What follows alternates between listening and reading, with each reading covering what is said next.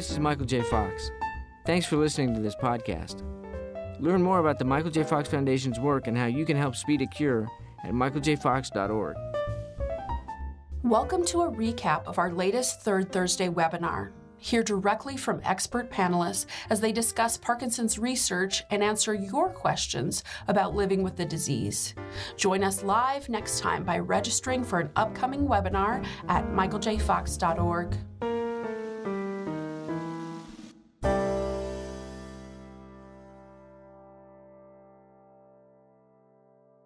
I'm Larry Gifford. I am a member of the Michael J. Fox Foundation Patient Council. I host the podcast When Life Gives You Parkinson's, and I am a co-founder of the organization PD Avengers. It's great to be here with you today. Today's panelists will be discussing how to manage our emotions and navigate the early years of Parkinson's, which is not always talked about so much, but boy, it can be an emotional roller coaster. I was diagnosed in 2017, so 5 years in, I feel like I'm ready to get off the train. But we'll also cover the valuable role people recently diagnosed can play in research. This is really important. And we've got a lot of this to discuss today, so I want to get started. Let me first introduce our panelists. Great panel today. We have Barry Gray. He's a nonfiction TV producer and writer, book editor from Los Angeles, who was diagnosed with Parkinson's in 2021. He's a participant in the Foundation's Landmark Parkinson's Progression Markers Initiative, also known as PPMI. And we'll talk more about that a little bit later. But Barry, welcome to the webinar. Thank you, Larry. It's great to be here. We also have Dr. Sonia Mather. She is the co-chair of the Michael J. Fox Foundation Patient Council. She's been living with the Parkinson's for about 24 years, and she is also a co-founder of PD Avengers. Hello, Sonia. Hi, Larry. Thanks. And welcome to Dr. Roseanne Dobkin. She's professor of psychology at Robert Wood Johnson Medical School at Rutgers. She's been conducting mental health research in Parkinson's disease for nearly 20 years. She's also on the PPMI Executive Steering Committee. And welcome to you, Roseanne. Thank you so much for inviting me to join you today. Happy to be here. So I am really excited about this discussion today. Managing emotions can be really tough. And I know, like, even 2 or 3 years into it, my wife started to notice I had a quicker temper, and or I'd cry at the drop of a hat. I'm like, what's going on to me? Everyone processes Parkinson's diagnosis differently, and people may experience a range of emotions. Barry and Sonia and I will share our personal reflections on the diagnosis and the emotion in the early days, and then Dr. Dobkin can then explain to us what's going on and how we can work through those in a positive way. So, Barry, I'm going to start with you. When you were diagnosed, what were the rush of emotions you went through? Still the main one, which is disbelief. I never thought that something like Parkinson's was going to involve me, and I suppose a lot of people probably would react the same way. And I was doubting it, and it's in the face of overwhelming evidence since then. It's absurd. I realized that I had any moment of doubt about it, because it is what it is.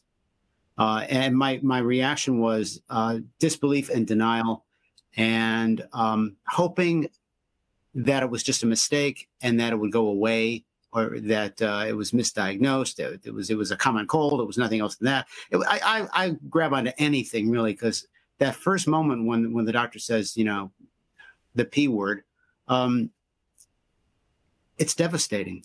There's just no way around it. It's just devastating. And you're grasping at straws, wondering, what did I do wrong? How am I going to live with this? Am I going to be a drag on my family? You're going to have to take care of me for the rest of my life. It's just a whirlwind of emotion. And I can't really tell you how did I react to it, because when you're in the middle of the storm, you're not thinking really clearly about, hey, maybe I should approach this a different way. You're just, my rule of thumb is at very first, panic. So I think that's probably as good a description as I could come up with.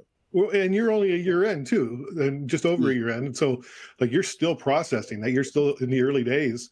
Because I know I still go through emotional roller coasters. Sonia, you've had Parkinson's for over 20 years now. Do you remember what you felt when you first were diagnosed? Yeah, no, I do, Larry. I mean, that was a very unsettling and inconvenient time in my life to be diagnosed. I was 28. I just was pregnant with my first child. I started medical practice and all sorts of things. So my first reaction really was much like Barry's, disbelief, and it's sort of disbelief in an emotional sense. The logical medical side of me knew I had the diagnosis and that they were not incorrect about it, but that emotional acceptance wasn't there. And so that led to basically a decade of living in denial and anger and secrecy, and basically, busying myself with the busyness of life so I didn't have to deal with it. So that was my first reaction. Yeah, I remember just, I was kind of like Barry. I was shocked. I denied it. And then I got angry, and then I was afraid. It's as if I had to mourn my past life and mourn what future plans we had, and go through that grief process and start over. And just like if you're grieving a loved one, it's not linear. It can happen. Any of those emotions can happen at any time. Let's bring in Dr. Dobkin. We're not weird, right? This is kind of a normal process. 100%. Emotions are healthy, they are adaptive, and they are to be expected. Receiving a diagnosis like Parkinson's is life-changing, and it takes time to come to terms with things, to figure out how you feel about it. And let's be honest, people are going to feel many different emotions, possibly at the same time, and that is to be expected. And we want to allow ourselves to feel whatever we feel. We don't want to try to stifle those emotions or push them away, because that is only going to be harmful in the long run. And as we are taking whatever time we need to adjust to the diagnosis and to this news that was just shared with us, we also have to begin to think about, okay, how are we going to put together the best possible care team? How are we going to mobilize our supports? How are we going to arm ourselves with every tool out there so that we can be empowered and proactive and live the best life possible with this chronic medical condition? And it is possible to live a meaningful and productive and values-based life with PD. And it takes some time to figure out personally how to make that happen. But people figure it out at their own rate and at their own pace. Yeah, and a lot of that takes the accepting of the disease in order to get to that point where then you can figure out how to live your best life with it. Because as long as you're denying that you have it, you can't move forward in that direction. Sonia, what was the catalyst to turn you from denial into acceptance, and then sharing that with other people?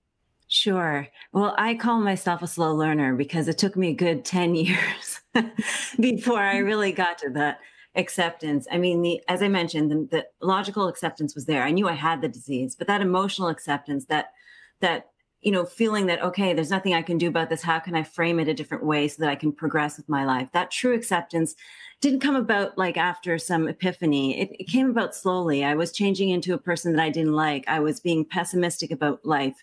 And it was a time in my life when I really had much to be thankful for and grateful for, except for this overlying diagnosis. So it wasn't one thing, one conversation, one thing I read. It was a slow evolution, but eventually I got to that point of, accepting that this was a challenge I was going to have to face, and I could either face it with a glass half empty outlook or a glass half full. And that helped me anyway, and helped me to move on beyond my diagnosis, so that you could do the things that you're mentioning. You can sort of deal with the diagnosis in a way that's productive and healthy for you and will lead to the best outcomes. And when did you start to tell people? I'm again a little bit slow in that regard. I mean, my husband and, a couple of close friends knew, so they could sort of help me hide the situation from the larger social group. But social group I started about 9-10 years into my diagnosis. Co-workers again, and patients, it took about that much time because I didn't want to be viewed differently in my practice and so forth. That kind of stigma that unfortunately we all face to some degree with Parkinson's disease, which shouldn't be, but we're human, it is. And so, but when I did disclose, I felt a weight lifted, one that I actually didn't know had existed in the first place. So I kind of regret not doing it sooner, but that's reality. Thank you for sharing that. Barry, how about you? Have you found a way to embrace the diagnosis yet? Well, yeah. And, just listening to the doctors, I just realized that I had a clue in 2009 that I ignored. And that is that I've become especially emotional over ridiculous things. And it happened first that I recall that year. But I mean, I could start weeping at an avocado commercial. It was just ridiculous and anything. And I didn't understand it. And I was telling people, the older I get, the more emotional I get. I thought it was supposed to be the other way around. I didn't understand it. And I tried not to think of it as an issue, but it kept happening again and again and again. And that along with almost a dozen symptoms that are standard for Parkinson's that I recognized I had. And I the little light bulb went on and, it's real. And, the only person I told at first was, of course, my wife. We have a 23-year-old daughter who's extremely sensitive, and she was in her senior year of college. And I said, Anne, we do not tell Lulu until school is effectively over for her, or there's a logical time, because she was away at school and it would have devastated her in school. And we didn't want that. And there was nothing she could do about it anyway. And she was in Illinois and I'm in California. And so the difficult thing about this was, I was throwing my hands up, because in the space of 4 months, I was diagnosed with an autoimmune disease. I was found to have cancer. And then 2 weeks after the cancer diagnosis, oh, by the way, you have Parkinson's too. And it was like a bad dream that I couldn't wake up from. It was like dominoes hitting each other, knocking each other down. And I just thought, what else can go wrong? Is the sky going to fall on me next? So I was and am dealing with, trying to keep all the balls in the air as to, which disease is the worst and which one do I have to give the most attention to? Well, and Dr. Dobkin, that's unfortunately the case is, like, once you get Parkinson's, you're still susceptible to all these other diseases too. It's not, you don't get a free pass, and that's got to build up. But how do you work through that? It really is a lot, especially when you're facing, one medical challenge or complication, followed by the next. And, as difficult as it is, we have to try to be in the moment and not get so far ahead of ourselves and focus on the next thing that we have to attend to, and also talk to ourselves. I mean, I think the reality is we're all talking to ourselves all of the time, but most people don't really stop and think about what they're saying to themselves unless you've got a psychologist like me saying, what was running through your mind right now? And I think our self-talk is so important, reminding ourselves that we don't like this and that's okay, but we can handle it. We can figure out a game plan. We can move forward one step at a time, and that we will be able to handle whatever life throws at us next. And we will figure out, again, the best support team, the best partners to help us along on that journey, because we don't have to go through it alone. Well, and one of the interesting notes about the symptoms of Parkinson's is that depression, anxiety, and apathy are symptoms of the disease and not just reactions to the disease. I know that I experienced all three of those, and my wife used to call it, when I was really apathetic, I'd be in my little Parkinson's bubble, and I wouldn't notice what the kid needed help, or I would just be in my own world. How do you escape from that apathetic state? Or do you have any tips or tricks? I sure do. And before I even go there, I just want to really echo what you just said, that these emotional complications, things like depression, anxiety, apathy, these are core symptoms, core features of Parkinson's. Parkinson's is not just about physical symptoms like tremor. They are not a sign of weakness or poor coping or, character defect. These are core symptoms of the medical condition that are highly treatable. So I just want to make sure that we put that stigma off to the side. In terms of, how do we manage these negative emotions? What do we do about them? How do we handle them?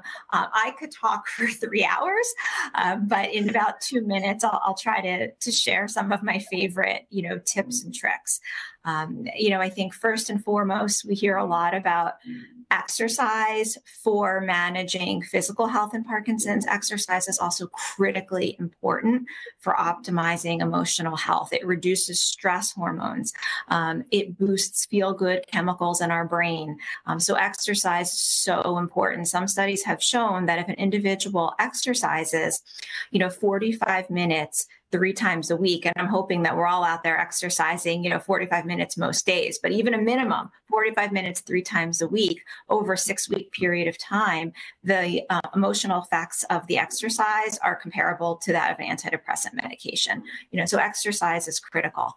Maintaining other healthy lifestyle habits, good nutrition, getting adequate sleep at night, connecting with the people, places, and things that enable you to experience joy and meaning and reward and satisfaction during the day. And I know when apathy sets in, when depression sets in, individuals don't always feel like doing it. They may say to me, "Oh, Dr. Dopkin, I would love to go to that concert in the park, but I don't feel like it. I have to wait until I want to do it." And then my response is typically, well, if we're going to wait until you want to do it, we're going to be waiting for a really long time. Because when we're feeling depressed or anxious or apathetic, that internal want, that internal zest, that internal enthusiasm might not be there. So what we want to do is we want to think about our values. We want to think about our goals. Let the goal guide the behavior. Plan mini experiments for yourself. Test something out and see how you feel. Because usually if you can get yourself to engage, to go to the concert, to return a phone call, to make plans for dinner, to go out for a walk, you'll feel better once you do it. And then it'll be easier to do it a second and a third time. So we don't want to wait for the want. We want to set a goal and then let the goal guide us until that internal drive comes back, and it will. Oh, that's great. I know oftentimes in order to prepare for an outing, I might take my walking sticks just to give me a wider berth around the crowd so I don't get as anxious. Or my wife and I will have silent signals to let her know that I'm not feeling very comfortable and that we need to go.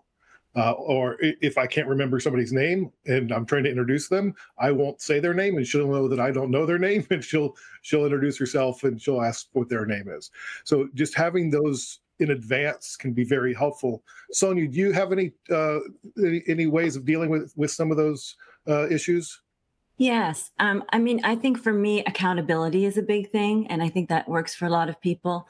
So that if I plan on doing a walk every day, to have a friend come to the door, knock on my door at 8 a.m. to say, let's go, and being accountable to them in order to carry out whatever task or goal I set is helpful. Or having a personal trainer knock on my door 3 times a week and say, let's go, let's do this. I find that to be very helpful for me. What about you, Barry? Have you found any personal ways that you deal with some of these issues that have popped up? Yeah, I had heard shortly after my diagnosis that exercise was key. And my wife happened to find online something about an organization called Rocksteady Boxing. And it turns out that boxing is an ideal kind of training for Parkinson's patients. And this program is geared specifically toward people like me. So I do that once a week, which is totally inadequate, and I know that. But I try to mimic a lot of the exercises at the house here. We have a makeshift gym here, and I'm doing it 4 or 5 times a week. But I now know, just from today's webinar, that I got to do 45 minutes, not 20 minutes or 25 minutes. So thank you guys for that. I wish I could walk more, but my lower back hates me lately. So that took, one element out of a regular program. But just getting into the exercises and getting used to them and building them into my daily schedule it gives me structure. And I never understood the apathy that I was feeling ever since I got diagnosed. And now I realize it's not just mental laziness on my part.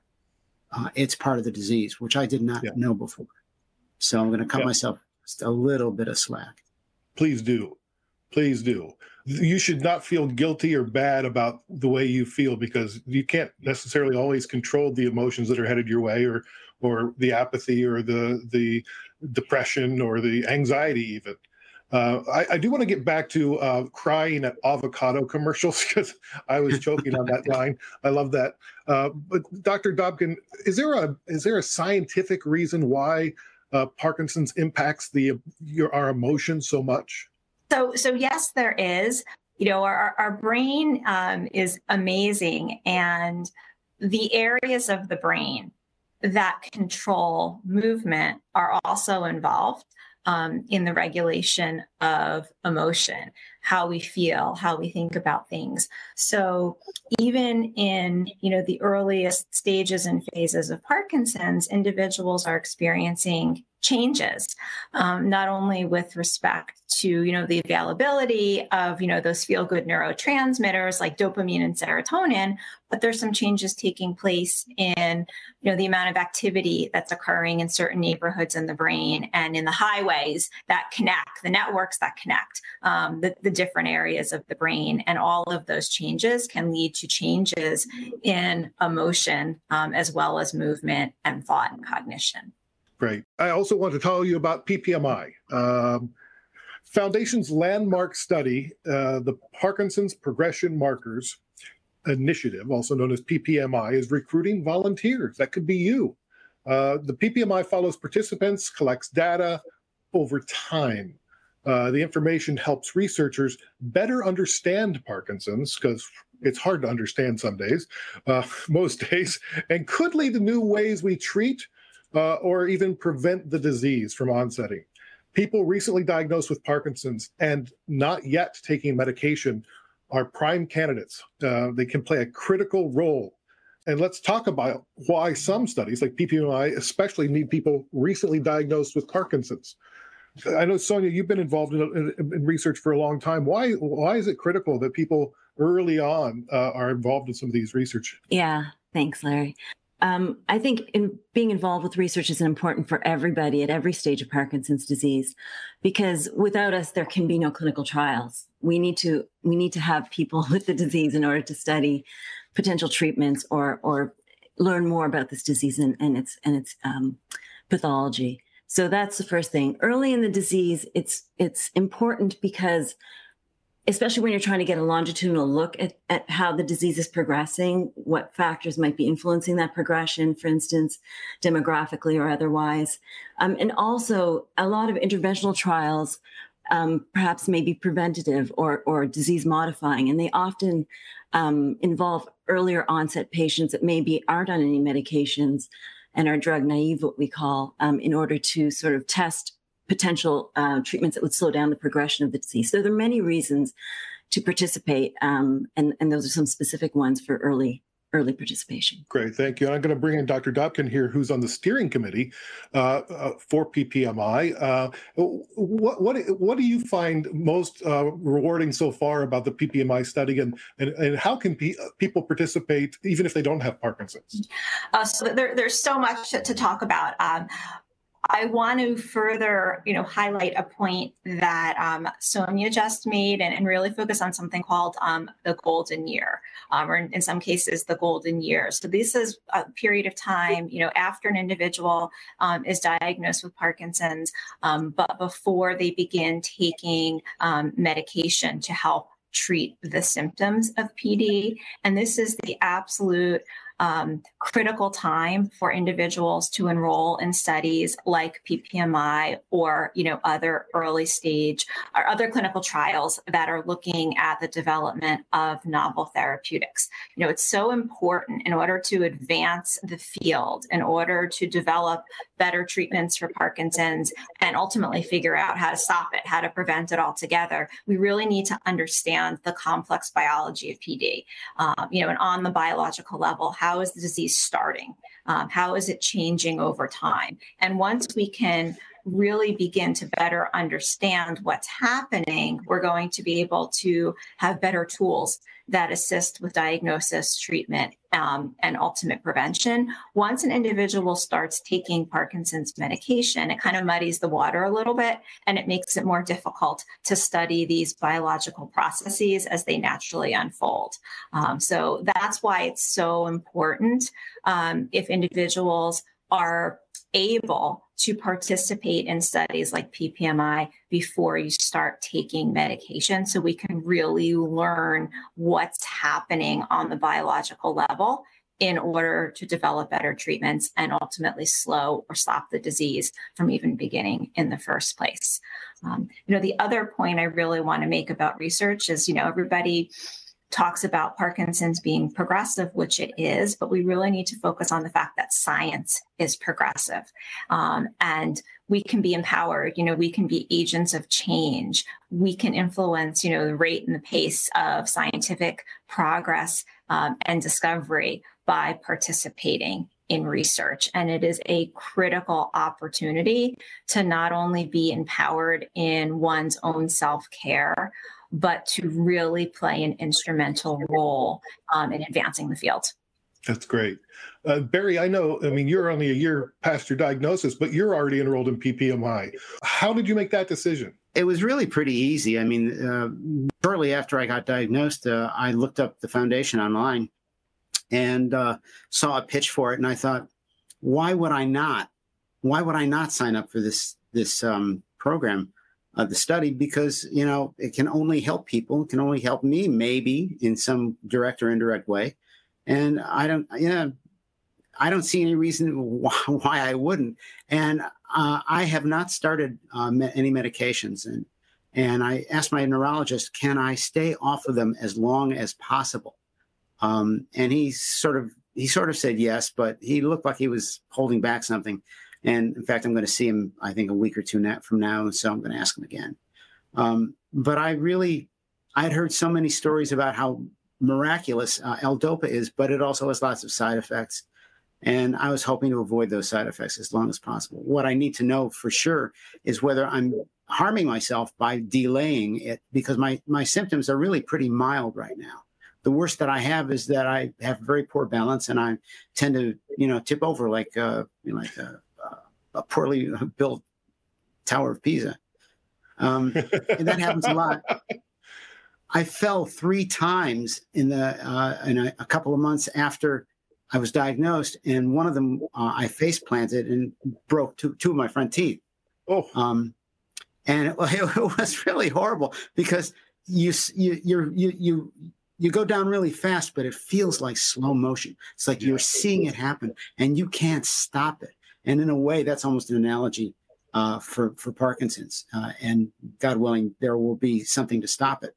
Maybe from this research that, the program that I joined. For sure.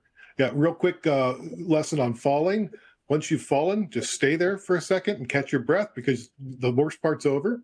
And then, try to feel for your body to make sure nothing's broken. If you've broken your teeth, then you'll know that.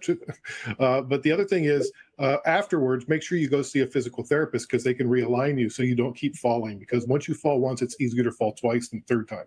So just to get off the main topic for a second, okay. You brought that up. I had falling issues too, so I understand how that goes. Thank you. Yeah, for sure. Also, PPMI Online is available to anybody in the United States over the age of 18. Other studies are also recruiting family members, and they can join in to show their support as well. So if you are interested, please visit the PPMI study online, and we would love to have you participate. All right, seeking support over time. As Parkinson's progresses and advances, and you go into your 1 year if you're Barry, your 5 years if you're Larry, and your 20 some years if you're Sonia, it changes and evolves over time. How, Sonia, has your care and your disease progressed over the years? Well, Larry, as we all know, it's a progressive disease, and it has progressed over the years. What started off as an intermittent tremor in my pinky finger then evolved into the hand, and then the foot, and then the other side, and so on and so forth. And then came the onslaught of more noticeable non-motor symptoms like, sleep disorder and pain and balance issues, and now more off periods. And so it's an ever evolving disease. There's no shortage of challenges that will face you, but at each point you have to kind of realign how you're thinking about the disease as well. At one time it used to really frustrate me that I couldn't get my to-do list done. And then I had to realign and say, well, maybe my to-do list is just a little too much right now. So reduce it. Or who can I rely on to help me get things done? How can I, delegate more and that sort of thing. So it does progress physically, and your emotional state also progresses. There are days where I feel pessimistic. I feel down about the future. But then again, I have to talk to myself, as Roseanne said, and realign my thinking to sort of deal with whatever's facing me at that moment. In addition to your, movement disorder specialist and your GP, who are some of the other carers that you rely on, therapists or whatever? As far as allied health professionals go, I have a massage therapist that I use quite frequently. I also have an exercise specialist who I use to help me with my exercise routine. I've seen a speech and language pathologist as well, because I had issues with swallowing and, potential aspiration. So I've seen a speech and language pathologist. And those are the current ones. But I mean, there's so many available to us. And that whole team building, gathering people, surrounding yourself with people that have your ultimate quality of life in mind is really, really important for anyone that's dealing with this disease. And one of the great things as you move along in the disease is that you get to know these professionals better because you see them more and more. I see my pharmacist more than I see my wife sometimes. I walk into the pharmacy, I feel like Norm from Cheers. Yeah. But I also have a mental health counselor. I've got occupational therapist, a physical therapist, a speech therapist. And I don't see them all at the same time, but these are all people that are now part of my support. And I think it's really important. And sometimes you need to, just like you go in for a regular physical with your GP, oftentimes before the symptoms start to onset, it can be very valuable for you to learn how to, speak with, strongly and with intention before you need to, so you can develop those muscles. Or, the occupational therapist for me was one of the, just blew my mind. She walked me through my day, and I realized where I was losing my energy because I'd get so tired. And so she started with, like, when you wake up in the morning and get in the shower, and she's like, so you're standing in the shower, you've got your eyes closed, your back to the water, your head's tilted back, and you've got Parkinson's, so you have balance issues. She goes, what kind of energy do you think you're wasting before you even have breakfast? So I bought a shower chair, and it changed my life. Like, just those little things can make a huge difference, and these professionals can really help you. Dr. Dobkin, talk about the kind of support folks can get from somebody like you. Oh, I would be happy to. So I am a clinical psychologist, and I provide, both one-on-one as well as group talk therapy to help individuals deal as effectively as possible with the non-motor symptoms, with the emotional concerns that go hand in hand with living day in and day out with Parkinson's. And I think working with a mental health professional, psychologist, a counselor, a social worker, at some point, even if it's for prevention, can be really beneficial to really arm yourself with coping skills, with all the different tools that one can utilize to manage the understandable emotional reactions that arise in response to daily challenges and stressors that people experience. There are so many different tools that can help an individual to manage anxiety, to manage depression, to feel more connected, to work on acceptance of the diagnosis. And there's no reason to struggle or to suffer alone. There are many, many people out there that can provide support and structure and skills and guidance to help you along the way. And, oftentimes I will see individuals maybe for 3 or 4 months when they're going through a more difficult period of time. And then we kind of just touch base a couple times a year to make sure things are going well and to kind of catch up and review all of the tips and tricks and coping skills that an individual can utilize to help themselves deal as effectively as possible with, challenging life circumstances. An analogy that I like to use is that if you're living with Parkinson's and you're also dealing with sort of poorly treated depression or anxiety, you're going through your day with an extra 25 pounds of potatoes on your back, and we don't need to do that. Let's get rid of the sack of potatoes. Please. I think I may have a couple. I also think it's important that people understand the power that they do have and how they react to things that come their way. And that can change your entire day. Like if you wake up with a new pain, you can either be really angry about it, or you can go, okay, well, so what are we going to do today to work around this or to work with this? And I think my life changed when I stopped resisting the disease and I embraced it. So oftentimes when you resist something, it becomes stronger because you're putting more energy towards it. And when I just realized that I breathed through it, and I found a way to say, okay, well, this is going to be part of our life now. How are we going to move forward together with this? And my wife and I think it's really important. Communication is so important to share with your loved one or your partner exactly what you're feeling and thinking and how it's affecting you, because nobody can understand what's happening inside your body. Even other people with Parkinson's, everybody's Parkinson's is so different. Mm-hmm. All right, so we've been through a lot here, and you've got all sorts of support on your screen. You can see, for example, the Buddy Network. That's a great place to go. Faith-based groups, support groups, online communities. I mean, COVID brought the world together online, and so there's so many opportunities out there.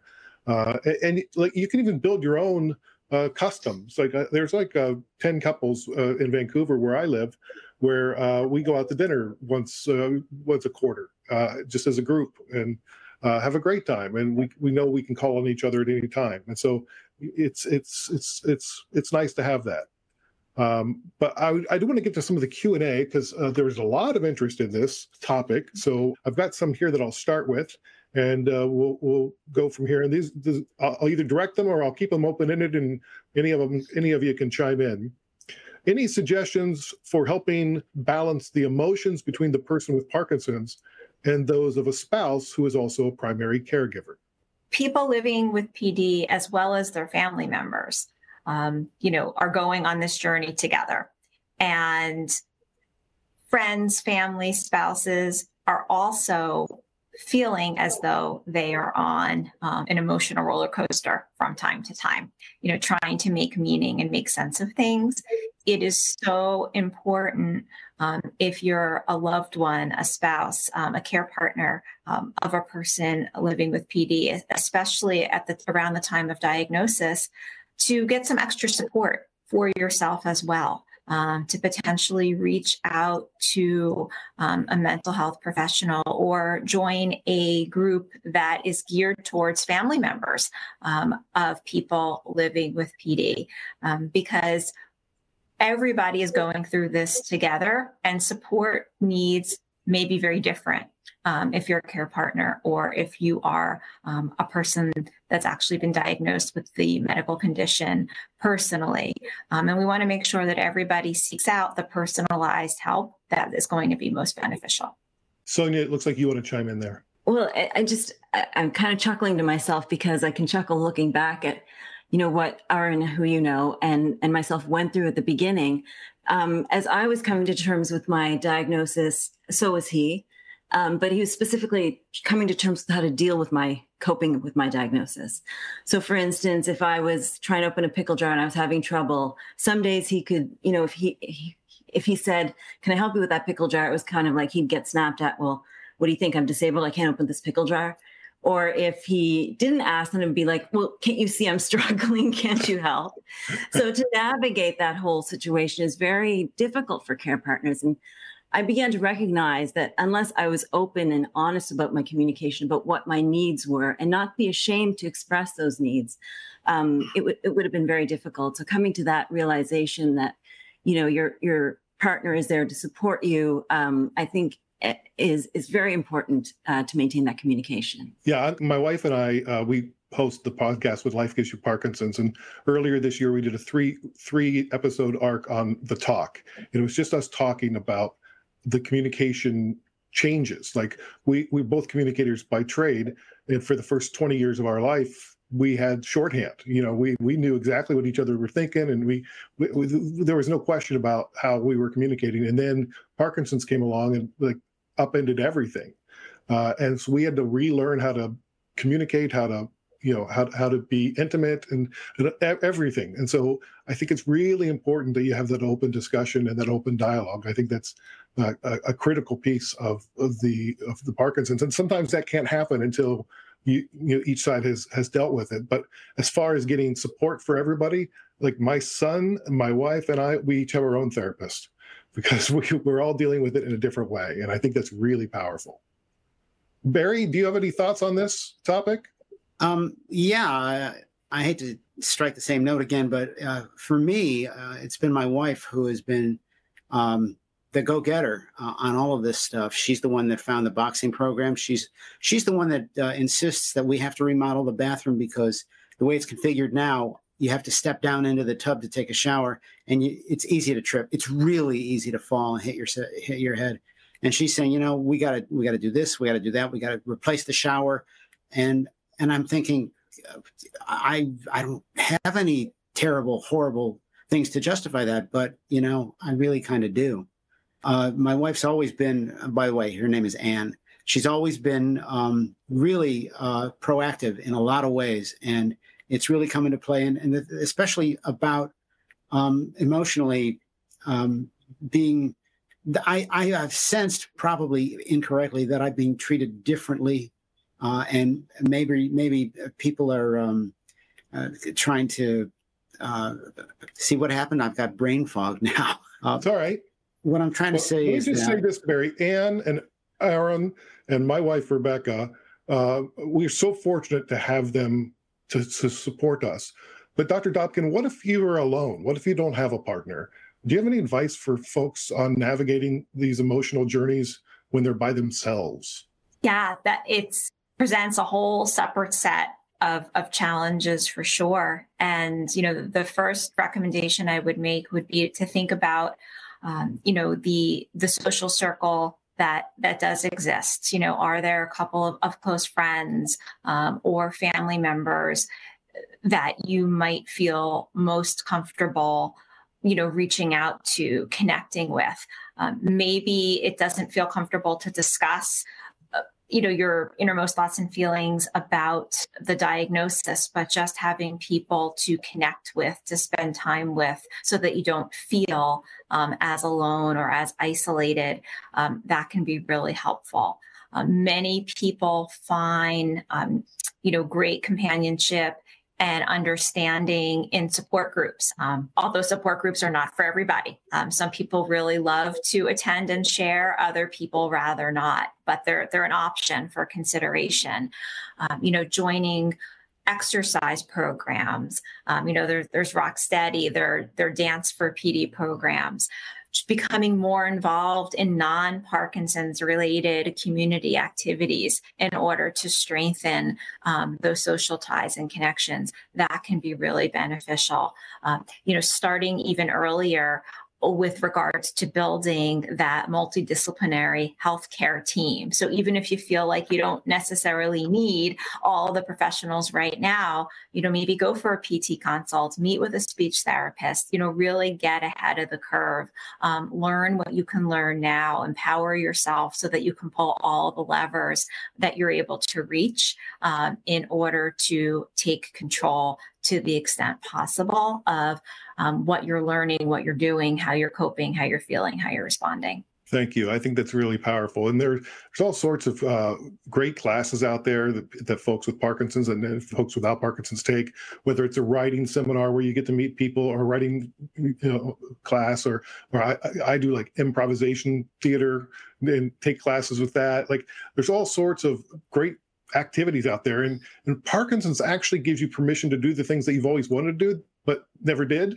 Now you've got a reason to go, well, I got Parkinson's. Now I can do this. At least that's the case for me. That's my reason for doing crazy things now.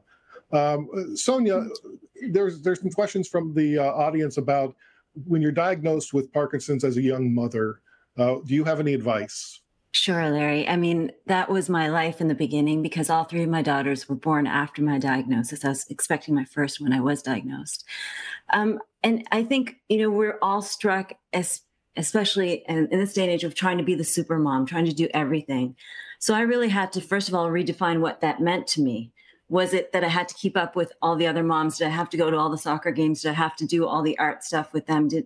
Or is parenting or being a good parent mean raising well-adjusted, independent, compassionate individuals while providing them with a safe, loving home so that they can go out and make themselves a positive force in the world? So it was just that shift in thinking that was my main goal, not keeping up with the bake sales and the soccer games and that sort of thing. I also had to sort of reevaluate how I did things because I wanted to do everything myself, but I had to recognize that, I had to accept help, had to sort of create my own village to help raise my children. And that was a big help to me as well. The other thing that was helpful was not allowing guilt to impact my parenting, because it's very easy to feel guilty about maybe missed games or, them having to watch TV a little bit more while my meds kicked in and that sort of thing. But, I think that we can't allow that guilt to impact our parenting. We're still parents after all. And for us and our family, we recognize that this was a life experience that was there, and we used it as a teaching moment for my kids. I was afraid, when I had them, that they would really be burdened with my diagnosis. And I was very upset by that. But I recognize now that what they've learned from this experience is actually that life's not perfect. And life not being perfect means that you have to face it in a certain way. And how you face those challenges is really going to define you as a person. And so my children are now 24, 22, and 17. And they've really learned a lot in terms of charity and empathy and again, that we're going to be faced with challenges and they'll have to face it in a positive way.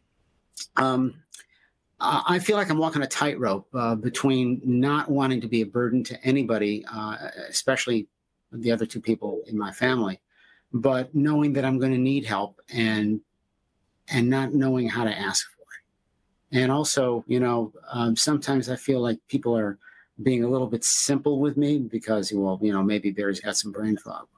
I say things like, I'm stupid, but I'm not dumb, and all kinds of, ridiculous malaprops. But I mean, the point is, I don't really know where to ask for help, where that ends, and trying to go it alone, which I realize, of course, realistically, I can't do.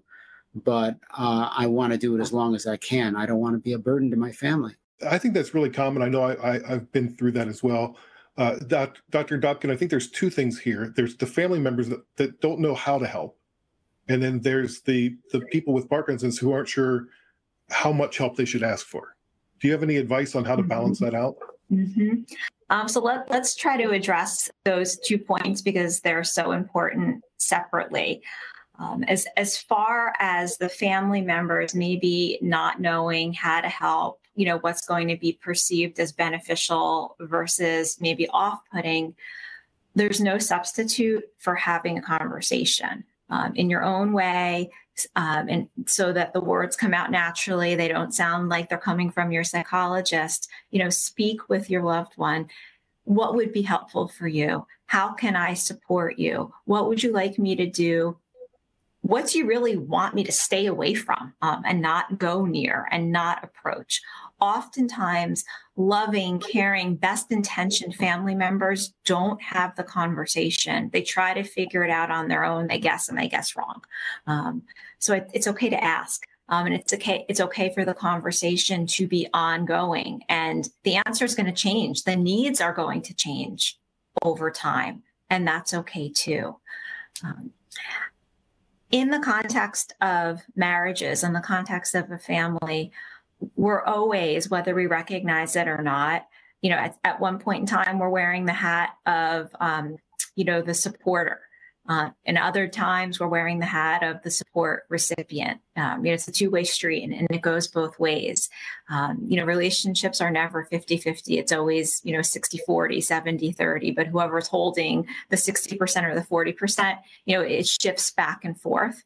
So we're playing both of those roles in a creative way all of the time, in a dynamic way, in the context of our relationship. So I think it's important to remember that. And as far as, knowing when to ask for help and when to try to do things, independently, you have to feel your way. I think it's important to maintain as much independence as one can, but it's also important to be able to mobilize supports when you need to, as you need to, and not take unnecessary chances that could compromise one's safety. So I think it's about experimenting, trying to do some things independently and asking for help and trying to figure out, where that sweet spot lies, because it's not all or none. It's a little bit of both. Yeah. And I find just asking, how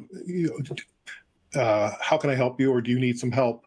Is efficient, because sometimes I'm trying to button my shirt and I can't get it, but I want to keep trying, or trying to open the pickle jar or whatever it is. And I may ultimately go, I can't do it. But I'd like to at least give it a shot.